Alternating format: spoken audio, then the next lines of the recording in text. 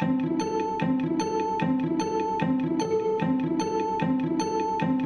is The Classical Mind, a podcast where we explore the Western canon. I'm Dr. Jared Henderson. And I'm Father Wesley Walker. And we are really excited today to get started and to introduce you all to this project that we're going to be doing. Before we can get into actually our discussion, our first discussion today is going to be on, what is a canon and why does it matter? And we might talk a little bit about what we want to accomplish on this podcast. But I think before we get into any of this stuff, it might be kind of useful for us to just introduce ourselves. So Wesley, why don't you take the lead on that? Yeah, so I am an Anglican priest. I live in Annapolis, Maryland. I'm the rector of a parish called St. Paul's Anglican Church in Crownsville. We're about 10-15 minutes outside of downtown Annapolis. Absolutely beautiful area. I was classically educated growing up, and I also have been a classical educator for, I guess it's over 7 years now. So I've taught in a variety of formats. I've worked with homeschool students in a sort of co-op style setting, but I also taught Latin at a classical Christian school for a few years as well. I taught 3rd, 4th, 5th, 6th, 7th, 8th, and 9th grade Latin, as well as some literature and some other sort of like theology type classes. So I have a great love for everything that we're talking about on this podcast, which is sort of the great books and the Western canon and classical education. I mean, all these things are sort of right in my wheelhouse, and I feel very comfortable with that. So I'm very excited for the opportunity to get to do this with you, Jared. I think this is going to be a ton of fun. Yeah, my background is very different. I have a PhD in philosophy, which I earned in 2019. I now live in Austin, Texas, where I actually work in tech now, but sort of left academia to go into the tech world for better or worse. Out of the frying pan into the fire. Yeah. It's a whole new set of problems, you might say. But I'm a lover of like the great books. At least where I did my master's degree, we had a real emphasis on the history of philosophy, and that really introduced me to this way of reading, which was like pick a text, read it slowly and thoroughly, and really try to like engage with it. Not just like, let's learn what they said, but let's like almost get into the mind of these great writers, which was really a formative experience for me. And that the author that I sort of learned that with was reading Aristotle, Aristotle's Nicomachean Ethics, which I felt like because it was the book that I learned it from, it's like the book that I always go back to when I want to refer to something. If I want to frame an issue, it's like I almost want to think, what would Aristotle say?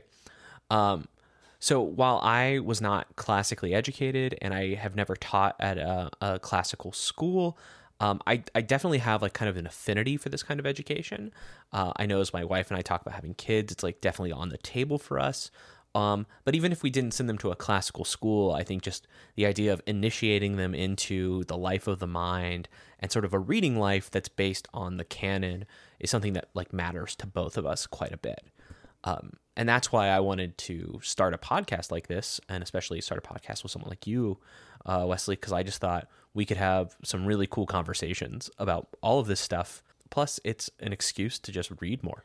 And actually go through maybe those bits of the canon that I never got around to reading.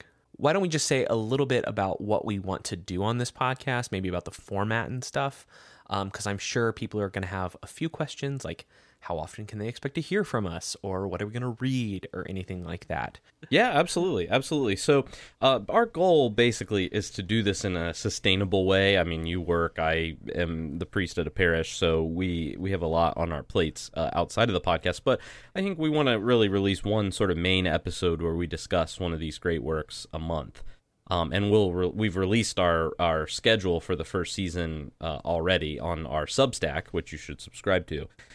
So, today our discussion will be kind of broad. What is the canon? Why is it important? Why does it matter? But starting with our next episode next month, we're going to get into specific works a little bit more. We're going to start with a book called The Intellectual Life, which is a really, really wonderful sort of introduction kind of to what we're trying to do, I think. And so that's helpful. And then we're going to talk about Plato's Apology.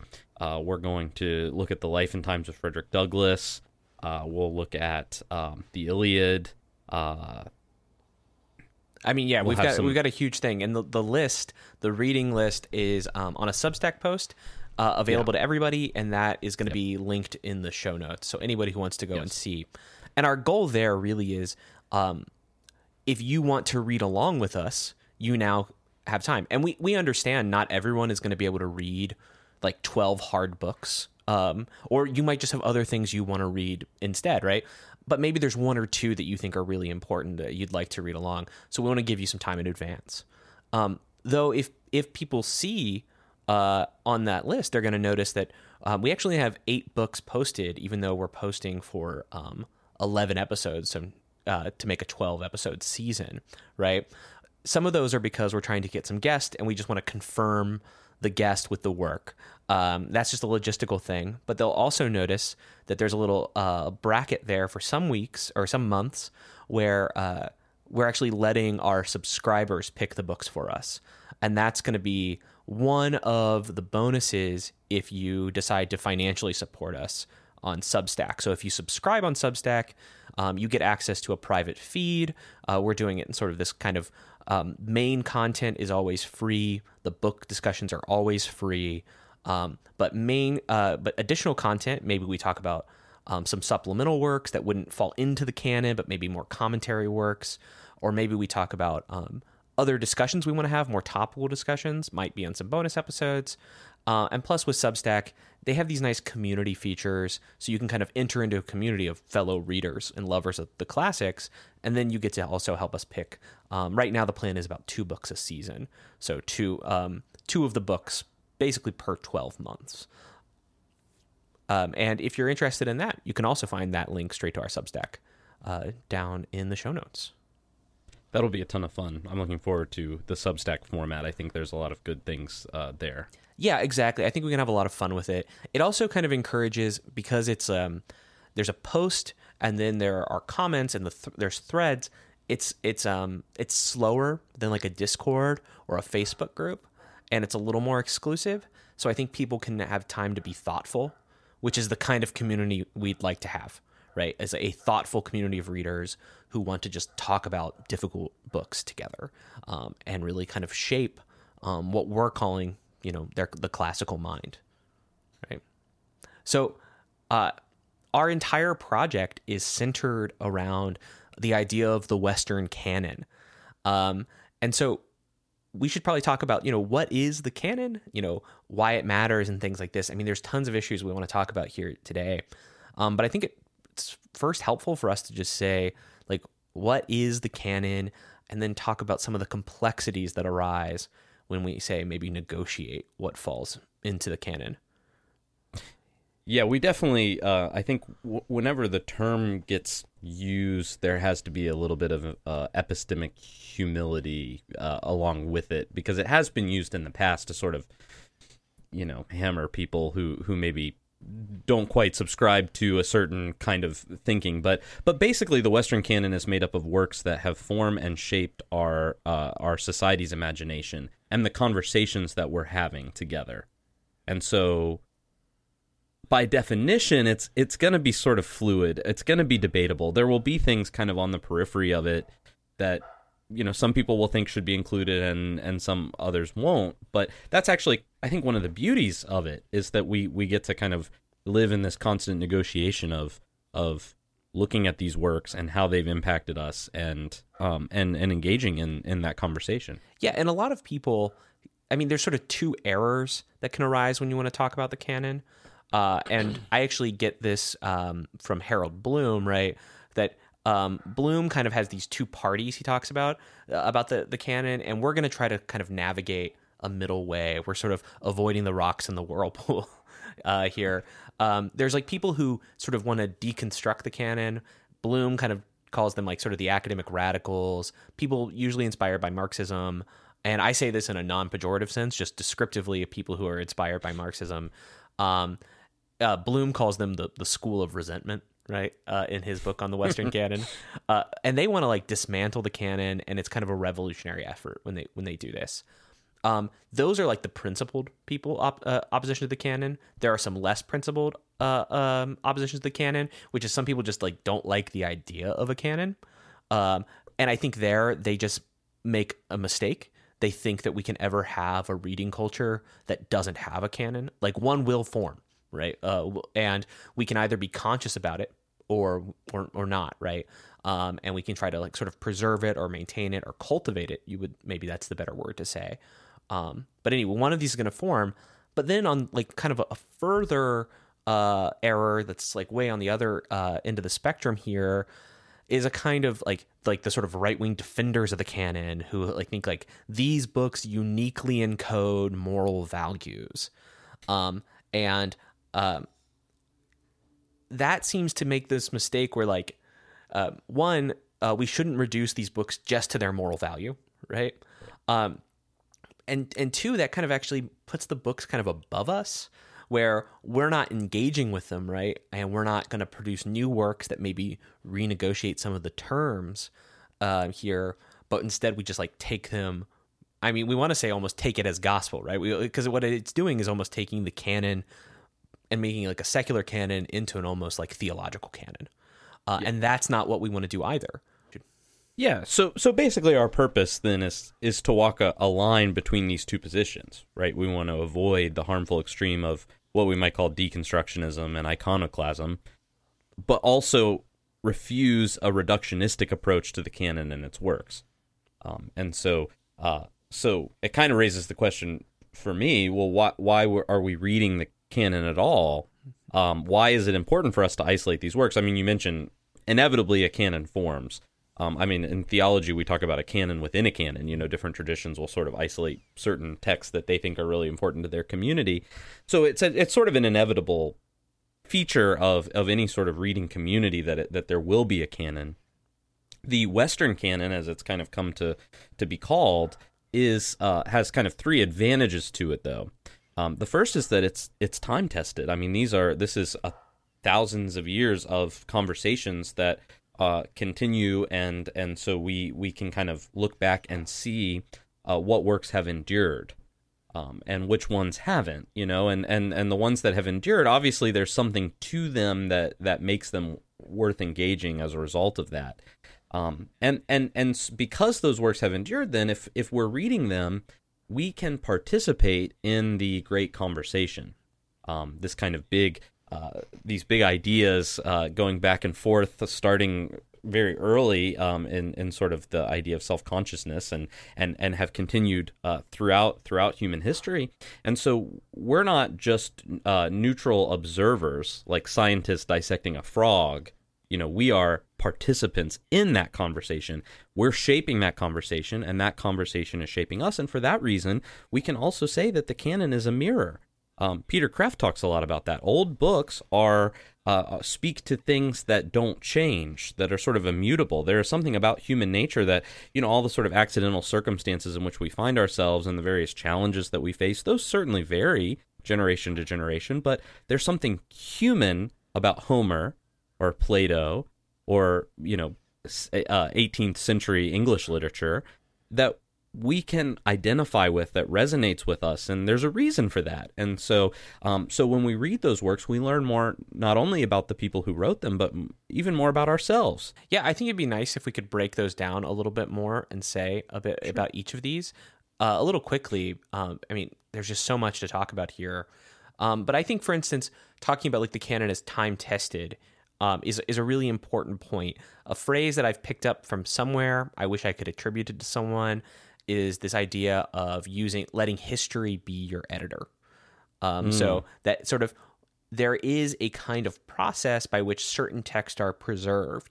It is not an infallible process, because many good books go out of print, right? In fact, many good academic careers have been spent saying this one book that was published 80 years ago was actually a good one, right? And no one took it up, right? That's a common kind of academic argument to make. But what we can say is that the books that make it usually are very good. And there's a reason we want to read them, even if we end up kind of opposing them, right?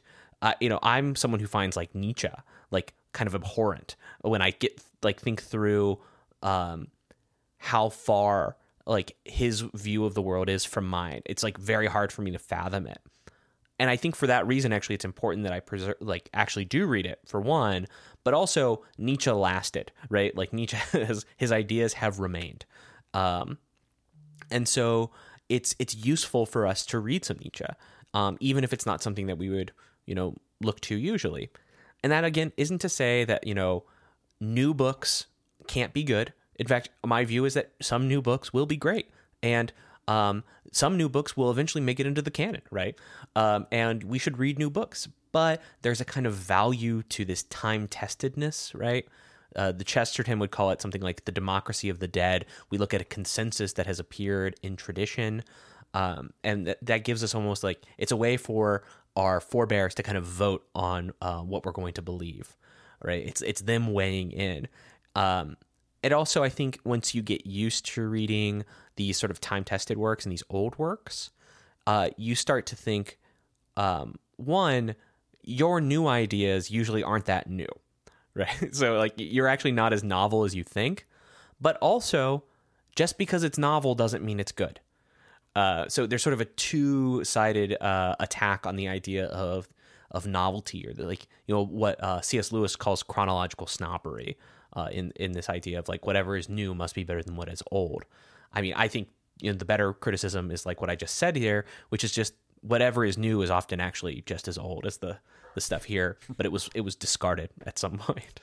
Nothing new under the sun. Exactly, right? But I do also really like your point about epistemic humility, right? That the canon is kind of associated in popular imagination with a kind of snobbery, someone who has read all of these great books. But someone who's really let themselves be formed by reading the canon should really take it as like, I'm not that smart. I am, right. Or at least I am not uniquely intelligent so that I can weigh in on the world in a way that no one else ever has.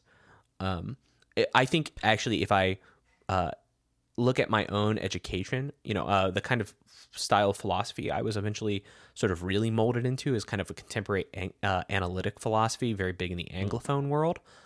And it's often very ahistorical. And I think this tends to make us think that we're coming up with radical new ideas. It was a shock to me when I discovered, after defending my dissertation, that there was a 19th century philosopher who might have approximated some of what I thought were my best ideas. And if I'd read history a little bit better, I would have been able to see it and maybe draw from him and learn more, right? And save myself some time.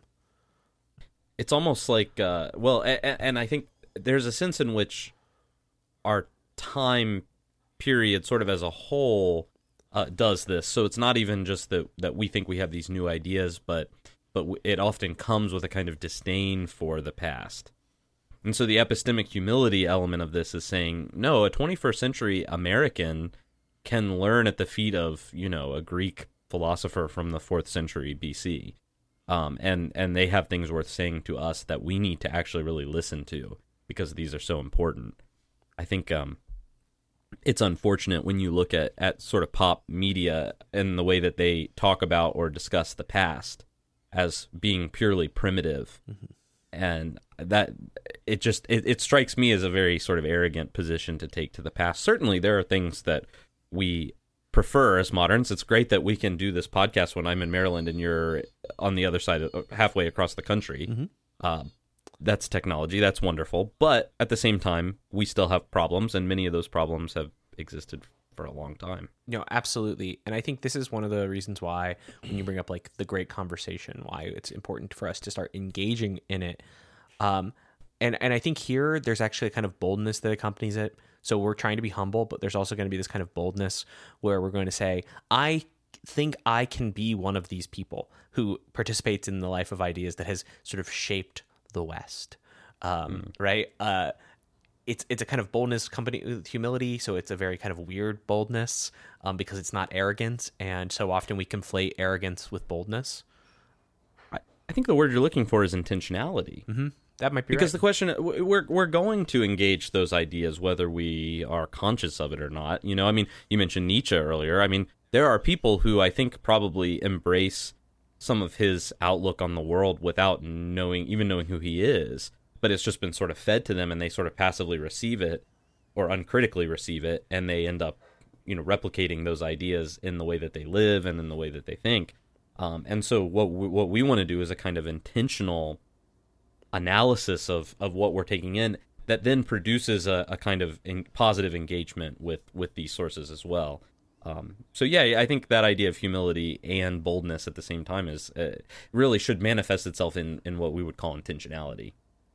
That's a really nice point. And we need to then decide as we're reading, like what we want to focus on, right? Like we want to learn certain things, and it's not like we need to solve the problem of justice from scratch, right? But we still have injustice in the world, so we need to figure out what justice is so that we can then go and sort of fight it, right? And I think that you actually listed some nice examples for us in our notes, right? Was just like, for instance, Plato's discussion of justice or rhetoric or the ordering of the self and society. These are issues that we want to talk about now. These are issues that are relevant now. And so we need to have a conversation about them. But again, we should recognize that conversation is not a new one. It is not as if we discovered justice 5 years ago and now we're finally there. We have been discussing justice for thousands of years. And what we need to do is piece together a viewpoint and then a set of actions informed by all of these great works, filtering these ideas through experience, through rational argument, through the kind of tradition that we inherit. There's a lot of different mechanisms at play here, and then figure out the particular actions that are usually highly context dependent, like what we need to go do now. Right. And if we start from scratch, we are sort of not helping ourselves to these great resources.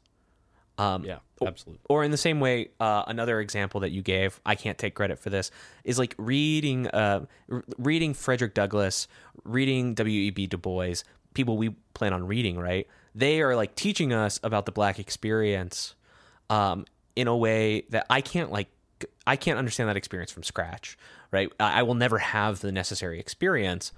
But we do also think that it's possible to like understand where people are coming from. And one of the ways that we understand where they're coming from is to read the books that they've written. Frederick Douglass is making rational and emotional appeals, and I don't disparage either of those kinds of appeals in his writing. He is pulling on the heartstrings and also sort of challenging your mind, right, to make you think about the institution of slavery. And W.E.B. Du Bois is doing a lot of similar kinds of things when he's giving an analysis of Reconstruction, right? And it should be pointed out that, both of those thinkers have a direct line to the sort of great conversation, classical education that we're talking about. It's not like they just burst onto the scene and all of a sudden had these ideas. They were well read in many of the same books we're going to be discussing. And so they were then looking to further that conversation and saying, well, no, we deserve a seat at the table if all this is true. And so it's kind of, I think, a really cool appropriation of the great conversation, the way that they do that. Yeah, let me pull this quote that we have in the document here from W.E.B. Du Bois from The Souls of Black Folk, because I think it's great, and I think it kind of really nails down why we think these books are worth reading for everybody. So Du Bois writes, I sit with Shakespeare and he winces not. Across the color line I move arm in arm with Balzac and Dumas, where smiling men and welcoming women glide in gilded halls. From out of the caves of evening that swing between the strong-limbed earth and the tracery of stars, I summon Aristotle and Aurelius and what soul I will, and they come all graciously with no scorn nor condescension. So, wed with truth, I dwell above the veil. And one, that's just good writing. That's just good prose. But two, like, what a message, right? This is someone who's experiencing real and intense discrimination, is fighting injustice all around in his context, right? And is also reading people that he would probably look back on, and we can all look back on and sort of painfully see some of their issues or some of their moral oversights, right? but that distance in their writing allows us to kind of read them, to take what is good, to learn from them, and then to move on, right? And I think that's a really, really powerful point. And reading the great books allows us to do that kind of in a unique way. When I was a teacher, we would, in a classroom setting, I didn't realize, I think, going into being a teacher, that 90% of the job is classroom management.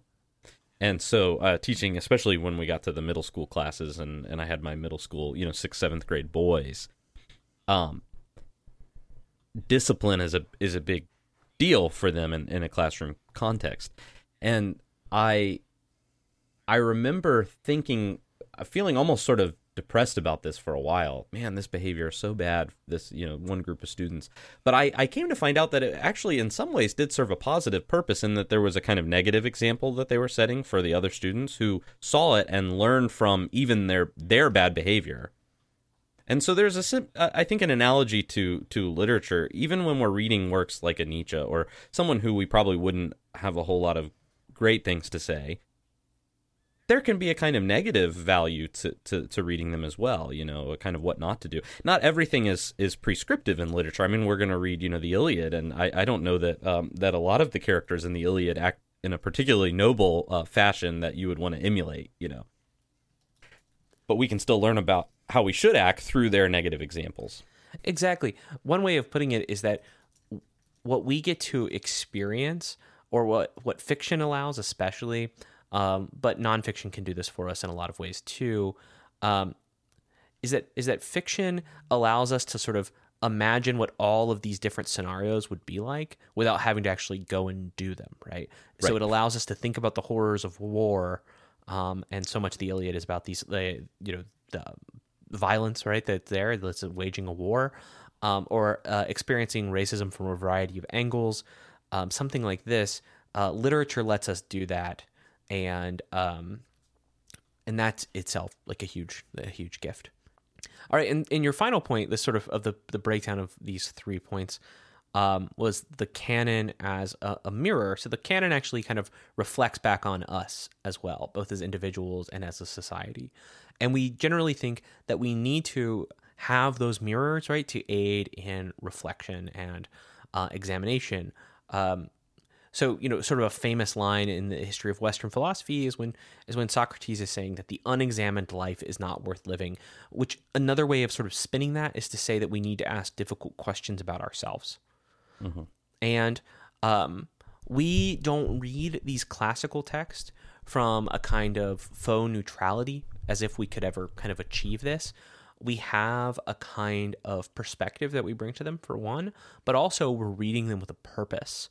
And in that purpose, I would say we are looking at a work, whether this is a text or other forms of art or something like this, and we are trying to figure out the true, the good, and the beautiful, and that itself is going to help us rightly order ourselves toward those things.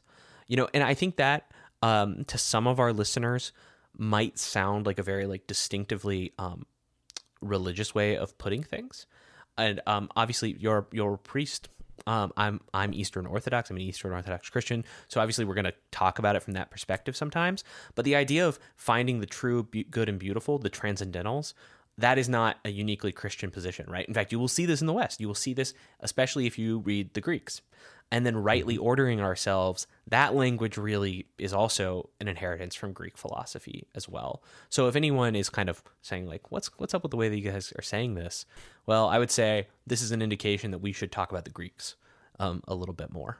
And I think too, as we're talking about the idea of canon as mirror, if it's true that there are kind of timeless truths in these texts that are timeless because they touch on these transcendentals that we're talking about, because there's something true, there's something good, there's something beautiful in them, well, then we can find ourselves in those texts. So, when I read Jane Eyre, I can identify with Mr. Rochester's desire to cut corners in search of intimacy, right?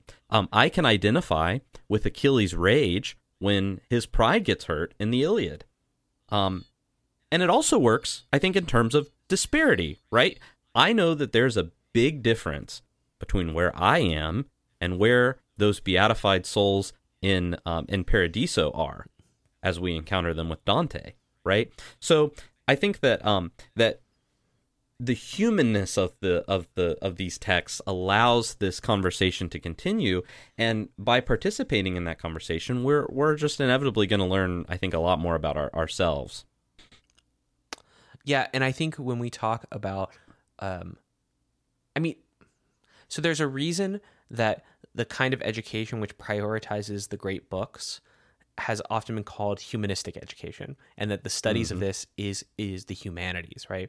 We think of humanism now, it has a very particular meaning, right? I would just say that humanism, the way we're using it, is something like person-centric, right? It is about the development of the person. And this is something that this idea is something that has certainly influenced a lot of thinking about classical schools, but also about some sort of paradigmatic examples of homeschooling. Like Charlotte Mason has these principles, right? And one of them is like the child is a person. And we are starting kind of with the assumption that every one of our readers and us, all of us, we are persons, and we are persons in need of development, though. And there's this idea I think a lot of us have that we want to go and fix the world. And we want to make the world a better place. I know as a high school student, I definitely said that when people asked that about me, like, what do you want to do? I'm like, I want to make the world a better place. Really, you cannot make the world a better place until you have sort of at least gotten your house minimally in order, metaphorically speaking, which is to say you have to think about getting yourself in a better place as well. If we want to change the world, we really kind of need to change ourselves. And we need to think of ourselves as those individuals that could manage a better world, or that inhabit a better world. And classic works actually kind of can contribute to that kind of self-development.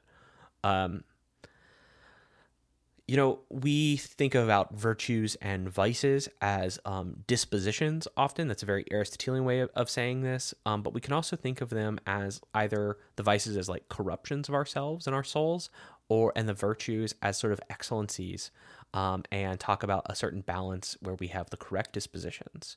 And these books don't just expose us to moral examples of the good and the bad, but they actually can help train us a little bit. Now, you will never get a full moral education from books. That itself is impossible, but it can play a big role. And I would say a classical, not even a full classical education, because a lot of people who listen with us are going to be adults who didn't get this kind of education, right?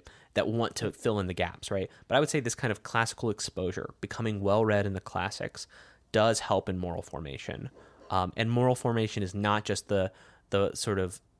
it's not just the territory of parents with their children. Moral formation is something we're all always undergoing. Until death, really. We need to continue morally forming ourselves. And thus, I would say we need to really never stop reading. And there's an aspect of this, too, that I think is really important. And our reading list will include some nonfiction, some philosophy, but it'll also include fiction. And even in some of the nonfiction, I mean, you mentioned Frederick Douglass and the way that he at times appeals to the heart and other times appeals to the head. I mean, what is virtue but the integration of the person? It's about a sort of holistic development of the person. So there would actually be something kind of, I think, profoundly wrong with someone who wants to, like an abolitionist in the abolitionist movement, who would only ever aim an argument at the head, or only ever aim an argument at the heart. Not that those things are wrong in and of themselves, but if that was your only emphasis, well, then you're not really treating a person like a full person, because we are heads and we are hearts, but we are not one at the expense of the other. I mean, some of us may emphasize one over the other, but as a whole, as a human being, you need both. And so the classics really do this for us. I mean, you really feel for Achilles, you feel for Hector in the Iliad, but there's also a kind of then critical assessment that's occurring kind of as you're reading as well. So that training is super important, because when we go out about our lives, the same thing will happen. I mean, we'll have those sort of emotional experiences, but we don't want to just live by our emotions. but also, we need to learn to think critically, even though we don't want to do that at the expense of everything else about us. So I think that we can really learn a kind of integrated life from reading some of these texts and thinkers and exposing ourselves and sitting at their feet. I think that's exactly right. And I think that brings us to a really nice conclusion for this discussion. Just as a note for listeners, probably our episodes will usually be a little bit longer, but when we're talking about a text, but we're going to try to keep that hour length. Seems like a good way to do it, right? We're going to introduce you to these books, but we might end a little earlier this time. But let's just say like what we hope to accomplish with the podcast, right? Obviously, one of them is that we want to absorb wisdom from time-tested text. So we want to extract whatever goodness is there, and we just kind of want to make ourselves better, right? We want to help our listeners do that. But actually, one of the real advantages of this podcast is that you and I get to read these books again and then talk about them with someone who cares, which is such a valuable experience, which is so good. It's the book club kind of ideal, right? Yeah. Yep. And then another one is that we want to enter into this great conversation. So we want to think about how our own ideas, our own goals, this mission that we have in life is a continuation of something that we have inherited, that we've been a part of for a very long time.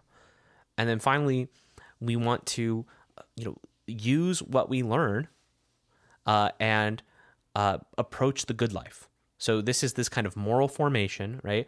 So I think in all of this, what we have is a kind of intellectual endeavor that it will not be solely constrained to the intellectual realm, but instead is an intellectual endeavor which is part of an integrative way of living, it includes the moral, the social, the intellectual, the rational, all of this. And we're trying to achieve a little bit of everything by reading through some of the books in the canon. The virtue of prudence is knowing the means to the ends, right? And so that's very much what we want as we absorb this wisdom from these texts is not only honing in on what it is that our end should be, but how should we get there? Mm-hmm. Or we might even ask the question, how should we then live? All right, well, next month we will get started. We'll read The Intellectual Life. If you look again at the list that's in the show notes, we have also published links to all of the books that we've chosen so far, so you can order it. It also has like the ISBN, so if you want to get it from a different shop or something, you've got time. Such a good book, though. That's one where I would recommend anyone who might be interested in this project should think about reading this book by Sertillange, because it is a really, really excellent book. But before we conclude and wrap up with a few housekeeping things, I want to go into a little segment that I think we're going to call End Notes. Though I have to say, I like the title for this segment. I hate end notes usually. I'm a footnotes man. End notes are the devil. But it's hard to have footnotes in a podcast, so we're going to call this End Notes. And during this segment, we are going to commend a book to you that's maybe relevant to what we've been reading as well. Or sometimes a movie, something like this, but some recommendation that we think would be worth reading based on what we've been reading lately. So, Wesley, what do you have? Yeah, so a book that I just recently finished that I so enjoyed, and it touched on many of these themes that we've discussed tonight, is called Rescuing Socrates, How the Great Books Changed My Life and Why They Matter for a New Generation by Roosevelt Montas. And he is a professor at Columbia. Columbia actually is one of those schools that still has a requirement. I think it's first-year students have to do a sort of great books class. And he kind of heads up that initiative there. He went to Columbia. He immigrated to the United States when he was in high school, didn't speak English, learned English while he was finishing high school, got into Columbia, into this program, and just started reading these great books and just really loved them. And so the book is part sort of memoir autobiography, a lot about his experience and his history, which is really cool. And then it's partly just a defense of the classics, kind of against, I think he has in mind kind of that more radical audience that we discussed earlier who may not see much value in engaging the canon at all, or even deconstructing the canon. And so he says, no, there's so much to learn here, and his own journey was so enriched by engaging with the classics. And so I thought it was really cool. He specifically isolates four thinkers. So he has a chapter on Plato, a chapter on Augustine, a chapter on Freud, and a chapter on Gandhi. And every chapter is very thorough and very well done. And perhaps unsurprisingly, I thought the chapter on Augustine was the most interesting. I'm sure you would agree with me, Jared. Probably. Yeah. As someone who has read a decent amount of Augustine and always likes him, I probably would. All right, the book that I want to recommend is a bit different. It's by this writer named Paul Kingsnorth, and it's called Savage Gods. It's fairly new. And I bought it because I thought this was going to be like a book about like a writer living a farming life and moving out to the country and sort of living the life that I sometimes fantasize about. But most of it has been about figuring out his own relationship with the written word. And it's a writer kind of grappling with words themselves, where he starts to feel like maybe words aren't as great as he thought they were as someone who's devoted himself to them. But along the way, one of the things that I really like about the way that Kingsnorth writes is like, one, it's very raw and it feels very almost stream of consciousness sometimes. But another thing is that he'll often frame what he's saying by going back to a writer that he loves. So he talks about D.H. Lawrence for a while and starts quoting at length, and then wants to wonder, why can D.H. Lawrence feel this, but I can't, right? And this is kind of the way he frames these questions. And I think for anyone interested in the canon and stuff, that's a tangential reason to read it. Another reason, though, is just that it's very powerful. And it has been a really good book so far. Excellent. Savage Gods, you said? Savage Gods. And it turns out, actually, what are the savage gods in this book? I, again, thought it was going to be the gods of nature or something like this. It's words. He words are savage gods is how he says it. Oh, interesting. Yeah. So really was a book that defied my expectations in all the best ways. And it's also short too. It's one of these 120, 150 page books. I've read it kind of slowly because I just pick it up when I want to, but it's been great. Wow. That's awesome. All right. So we're going to wrap up for the day, and let's just talk a little bit about these logistics. As we said, anyone is free to subscribe to us. They can subscribe to us on Substack, as a free subscriber, which will just get you some of our free posts. There won't be many free posts, but there will be some. You can also find this podcast on every major podcast provider. We're going to have it all out. But what's really kind of important for us is that it's helpful if we have some financial support to make this a little viable. It takes time and it takes money to be able to get all of this stuff done. For one, we have to buy books, right?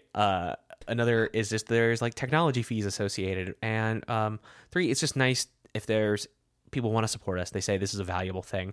So we have a subscription option on Substack, which is $5 a month, or you could do $50 for the entire year.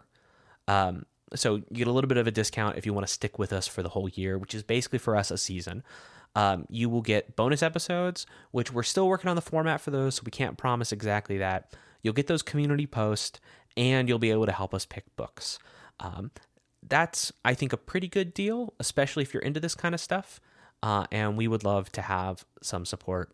But of course, we appreciate it even if you support us by listening, by giving us a review, or by sharing us with a friend. All right, well, this has been The Classical Mind, and we will see you next month to talk about A.G. Sertulange's book, The Intellectual Life.